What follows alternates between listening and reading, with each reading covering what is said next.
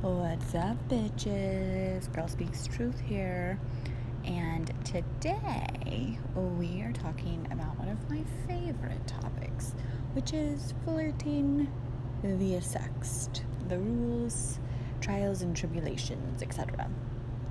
First of all, women have the shit end of the stick in the dating world. It's fucking scary, y'all. For every good guy, there's 10 creepers.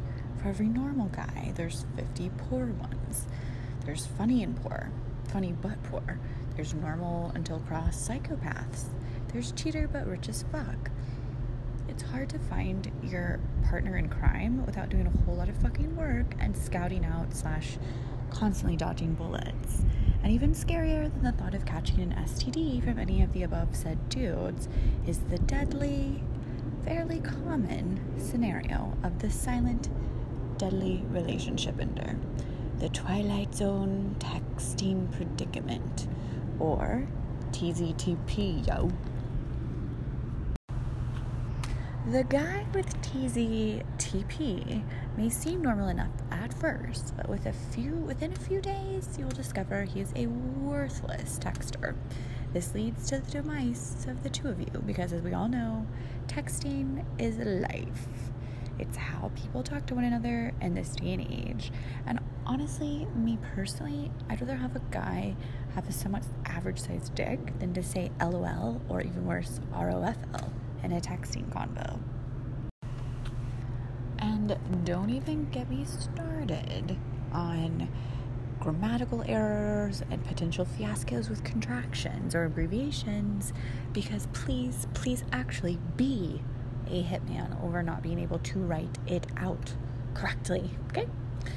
Let's talk a little further about the potential fatal texting errors that you can make via text.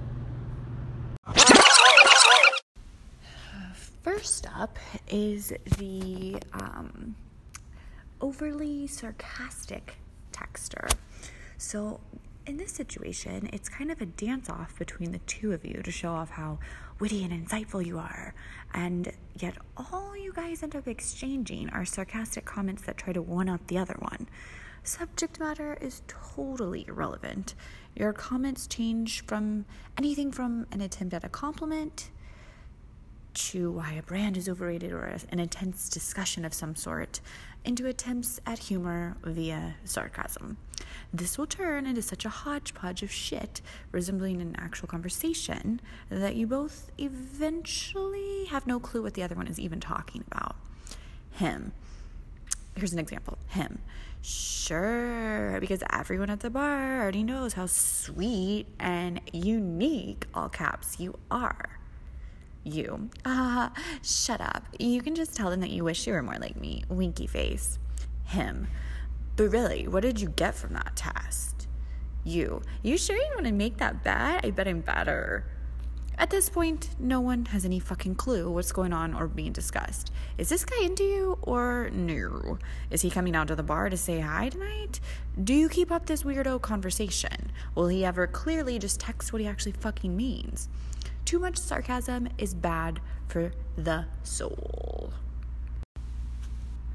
Alright, next up is the mean/funny ?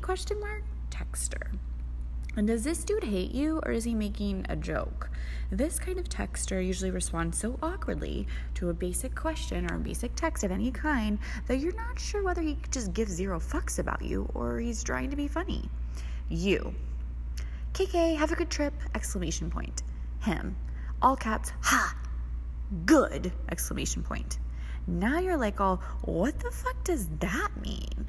All caps, ha?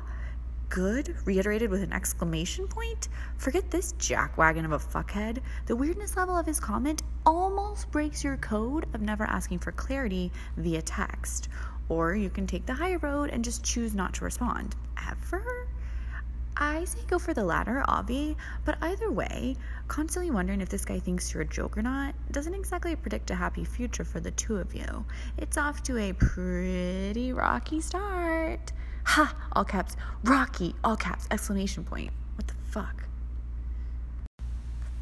Yeah, exactly my point. Everyone's like, what the fuck's going on? Confused as fuck. Okay, the next kind of texter has a different definition of sarcasm than you do. As a listener of this podcast, you're obviously one of the smarter people in this world. My guess is you typically have the ideal insult ready within 5 seconds time, and you're ready to lob back a witty line on par with Serena's best serve at Wimbledon. Unfortunately, this means that most everyone is slower than you, including most men you may come across in the dating world. And there's going to be a lot of dull knives out in the tool shed, if you know what I mean.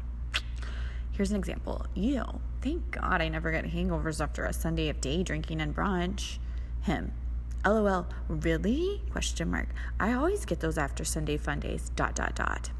A, you can just go with it. Or B, you can clear up what you really meant and make shit even more awkward. If homeboy doesn't get your snarky dickhead humor now, he never will. Nor will he ever have a clue about the real you. It's time to close the book on this dildo. Next up on our list is the drifter, the drifting texter. This dude flows in and out of communication with you and lacks any hint at consistency in his responses. He's been up your ass about your day, how was your mom's birthday party, etc. for like 48 hours straight. Then all of a sudden, right after asking you what your plans were this week, he drops off the face of the fucking earth faster than your memory does.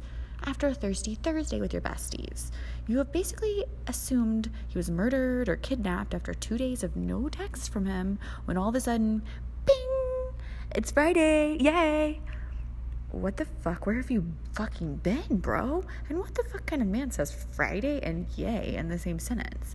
Unless you're talking about ayo for yayo and asking for my dealer's number. Next, please, ew.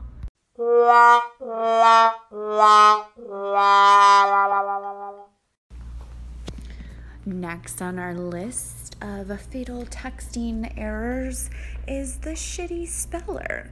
This is a no-brainer. Homeboy seemed smart enough when you met him at the bar last week. His Facebook says he even graduated from MIT. However, in reality, he's a worse speller than Snooki after about 18 rounds of tequila shots at the shore. Him. Hey, order you later, all caps, ? With two spelled as TOO, and misspelling what are uncombining you and up into two different words that just say you and P. Unfortunately, some girls chalk this up to him being too cool for grammar. That's being a little too kind, though, because the ESL students back in high school were better at stringing together an English sentence than this dude. Cool bitches equate this kind of lazy ignorance when it comes to texting as an absolute game ender. If you can't be bothered enough to write out the word ARE, there's no chance in hell you're 'RE going to be able to decipher out what I want for Valentine's Day. Okay? Thanks. Next on our list is the too friendly / maybe Gabe's texter. This guy needs to curb stomp his over-eager attitude ASAP. There are some guys that never seem to learn the art of chilling the fuck out, and this guy is one of those. For example, you might text him, "How's your weekend going? Still hungover from the other night?" His response, "Absolutely not! ! Right now, I'm just walking my dog around the block! ! This little guy loves to play with other dogs at the park! ! Super excited to go to the game later this week with you! ! Jesus. Say that 5 times fast. But anyways, this dude is more excited about his appointment with the Geek Squad at Best Buy to get his laptop fixed next week than the entire audience of Oprah's giveaway show. He's letting himself show actual enthusiasm for hanging out with you later. This kind of blatant display of affection, or whatever, I wouldn't even go that far, whatever you want to call it, needy, will lead to your inevitable demise as a couple, no doubt. Calm the shit down, man. I can promise you that your dog licking another dog's asshole at the dog park is really not that exciting. If I felt the need to go talk or hang out with someone who acted like an overgrown 12-year-old, I'd go hit up the Reddit thread for Justin Bieber fans.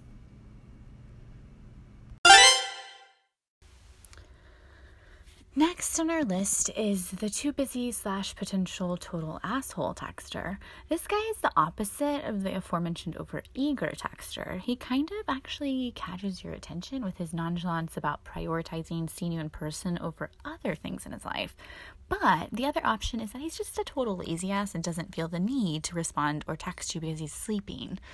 These guys ask to hang out about 20 minutes before they actually want you to be there. And making plans to see these men is about as rare as Bigfoot smoking crack in your yard with the Kardashians. Hello, put in some fucking time and effort in this, bro, or you are one swift kick to the ass away from getting kicked out of my door. This is a date with a fucking cool bitch that you're trying to achieve, not your cousin's son's birthday party at Gaddy Land. If he cancels on you more than once, give him the hammer. Okay?